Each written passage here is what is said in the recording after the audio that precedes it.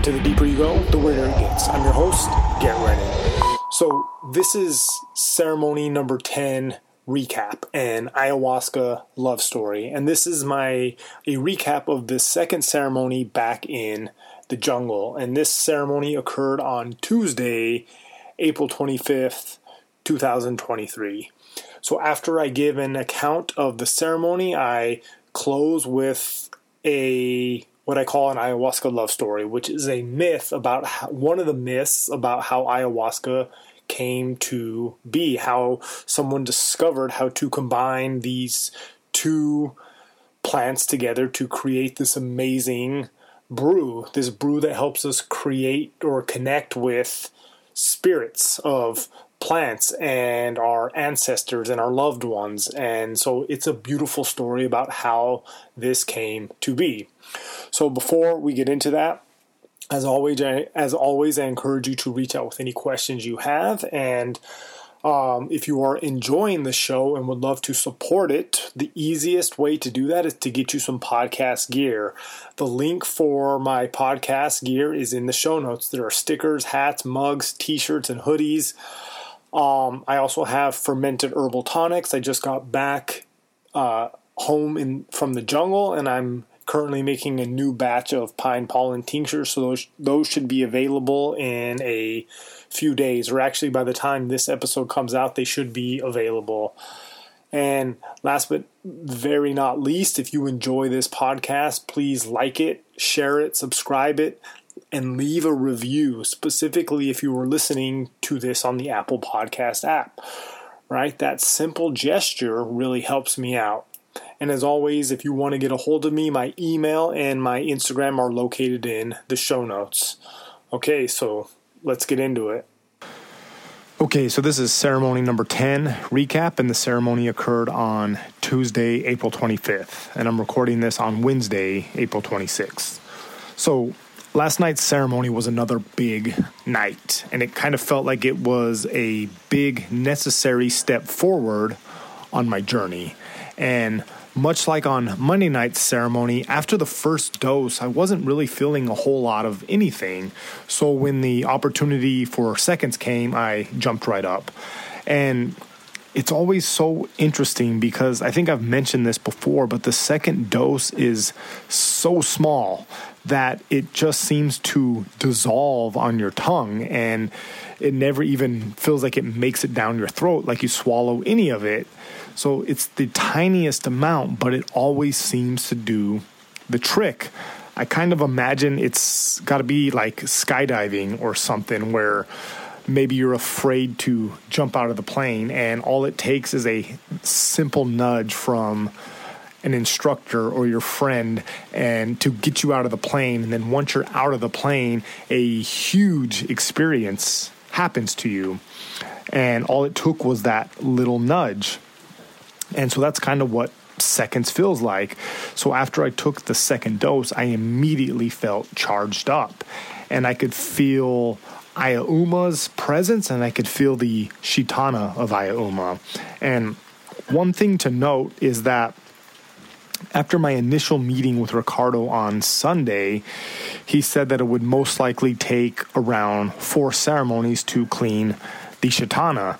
So even though I had a huge release of Shitana on Monday, apparently there is still more to be clean. And I definitely felt it on Tuesday night. So I could feel it trying to hide and conceal itself, but as the ayahuasca was flowing through my system, I could feel it gathering it up. And so at this point, I start feeling everything. I'm feeling good. I'm feeling strong. I'm feeling powerful. I'm feeling sick. I'm feeling nauseous. I'm feeling all of this all at the same time. And so I knew that I had to purge. However, much like Monday night, I wasn't sure which end it was going to come out of. So I got up to go outside to head towards the bathroom. I went into the bathroom and nothing happened.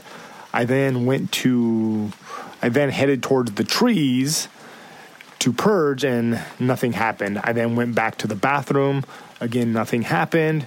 Headed back to the trees, and once again, I struck out. At this point, I felt like I was going to burst, and I wasn't sure what to do. So I decided, well, maybe I'll just go back in, and maybe the energy from the songs can help get something going. And as I was walking back into the Maloka, I got a few steps away from the door, and I got one more urge to go back to the trees to give it one more try, because I knew that once I popped, that it was going to be big. And the truth is, I actually prefer purging outside. Sometimes I can be loud, and it can definitely get physical, so I like being outside away from everyone so I don't freak anyone out. And as soon as I got to the trees, I immediately felt this surge of energy pulse through me, and then I saw this bright flash of light, and then I popped, and it shot out of me like a fire hose on 3 separate occasions, and then I broke out into a massive sweat and collapsed to my hands and knees. And so I was on my hands and knees for about 20 seconds and just breathing and trying to calm my nervous system. And then after that, I felt much better, and I went back inside. And once inside, my visions, well, in fact, all my senses opened up in a big way. And it's really funny and interesting because since I've started this diet back in January, my sense of smell has increased significantly. And I guess it's partly because of the food and stimulus restrictions, and also partly because I'm in an energetically open state. And that's kind of the point of dieting, is opening you up energetically so you're more aware of the subtleties of nature and the subtleties of energy. But it's really interesting to me because I've never really had a strong sense of smell. And now my sense of smell, I feel like I can smell everything. And, well, earlier that day, we had a flower bath. And the purpose of a flower bath is to clean you energetically. And then after you grab a big old bucket of water that has a bunch of flowers in it, and you rub yourself with the flowers and drench yourself with the water, basically giving yourself a flower sponge bath. And the purpose of it is to clean you energetically. And then after you're done, you're supposed to just air dry, so you leave the essence of the smells on you. And I'm learning this because apparently good entities are attracted to good smells, whereas bad entities are repelled by good smells. And maybe that means I'm bad, because the smell of the flower bath on me was so intense during the ceremony that it was basically making me sick. And so I was back at my mat after purging, and I was just being overwhelmed by the smell of the flower bath. So I lit up a mapacho and started blowing the mapacho smoke all over me, trying to clear the energy of the flower bath, and just hoping to drench myself in the smell of tobacco to hopefully get rid of the smell. And then at this point, my neighbor to my left had apparently filled up a little spray bottle of the flower bath water and started misting himself. Then my neighbor on the right, who I could tell was really deep in it and struggling, started misting himself with a bottle of Agua de Florida. So now I'm being bombarded by sweet flowery smells, and I feel like I'm being suffocated.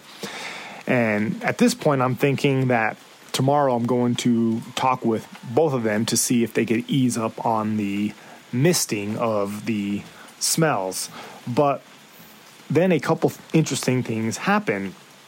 My visions really opened up, and I was looking at the guy to my right, and my visions looked like the computer code of the Matrix, except it was glowing fractal patterns. I mean, it was really cool. And so anyway, I see him sitting there, grabbing his knees, essentially curled up in a ball, looking like he's holding on for dear life. I then see the agua de Florida all over him, giving him this layer of protection. And I see that it's working and it's really helping him out. So at this point, I decide that I'm not going to talk to him because I can see that it's a tool and it's really helping him through his process. And I don't need to take that away from him just because it irritates me. I can deal with that. And it was interesting because as soon as I had that thought, the smell changed and it became the most beautiful smell I've ever smelled in my entire life. I then saw a flash of light on him, and then he let out a huge sigh of relief, and then he laid back down. And I could tell that whatever he was dealing with had been removed. And it was really amazing to watch this play out. And so then shortly after that, I get called up for my song with Ricardo to clean more of the Shitana. And when I was done, I felt much better. I was already feeling pretty good, but I felt much better. I felt nice and clean, and I felt centered, and I felt light. And then I went back to my mat, and then Ayahuasca came in and started charging me up and giving me a ton of strength. I then got a little insight into one of the ways the Shitana had been affecting me, and it had been suppressing my strength, power, and confidence. See, about 3 weeks into my diet, my strength and energy started to nosedive. And now there are obviously many factors playing into this. One which is the most obvious is the lack of salt and lack of other nutrients due to the food restrictions. Salt, as I'm learning, is a very important nutrient, and it's a key nutrient to helping us keep our electrolytes balanced, and even plays a major function in muscle activation. So then, of course, there is also the fact that I'm eating less than I normally would. So obviously, these are major reasons why I have lost physical strength and stamina. But despite those obvious reasons, it always felt like there was something else going on. See, I've spent basically a lifetime of training my body physically, so I'm very in tune with my body, and I know when something is off. And, 3 weeks into the diet, I knew something was holding me back, and even mentally, I started to experience a lot of doubt and lack of confidence and even lack of drive. So, in other words, it just kind of felt like I was losing my edge. Now, in the spirit world, I'm learning things are complicated, as part of this is Ayahuasca's medicine. See, Ayahuasca is a Quechua word which means spirit without a head. So one of the aspects of ayahuasca, part of its medicine, is to kill your ego or slice off your egoic mind. Now, obviously this is a good thing because we know that if we want to reach greater heights, we must suppress or remove our ego. But as Ayahuasca was charging me up last night, I felt the strength and stamina and drive flow back in me, and I felt my confidence starting to rise, and I started to feel more like my old self, but in a much cleaner, purer version of myself. And I think that is the purpose of this, right? Was to break me down, to strip me down to my core, to remove the old baggage, to allow the dead wood to burn off, to squash my ego so that I could emerge a better, stronger, more improved version of myself. And I mean, there's nothing to say, but it's actually beautiful. And I love this stuff. I love how this works. So, that's basically how the night went. Now I want to finish this off with a ayahuasca love story. See, I heard this at the end of ceremony talking to one of my friends, and I've talked about this before, but how ayahuasca came to be is one of life's biggest mysteries. I mean, it's literally up there with the missing link, the doubling of the consciousness of our brain, or the Big Bang, or whatever. Because so you should know by now, if you've been listening to this podcast, that ayahuasca is made with two different plants. It's made with the vine, the ayahuasca vine, and the leaves of a plant called chacruna. And so the mystery is, how did someone know how to combine these plants?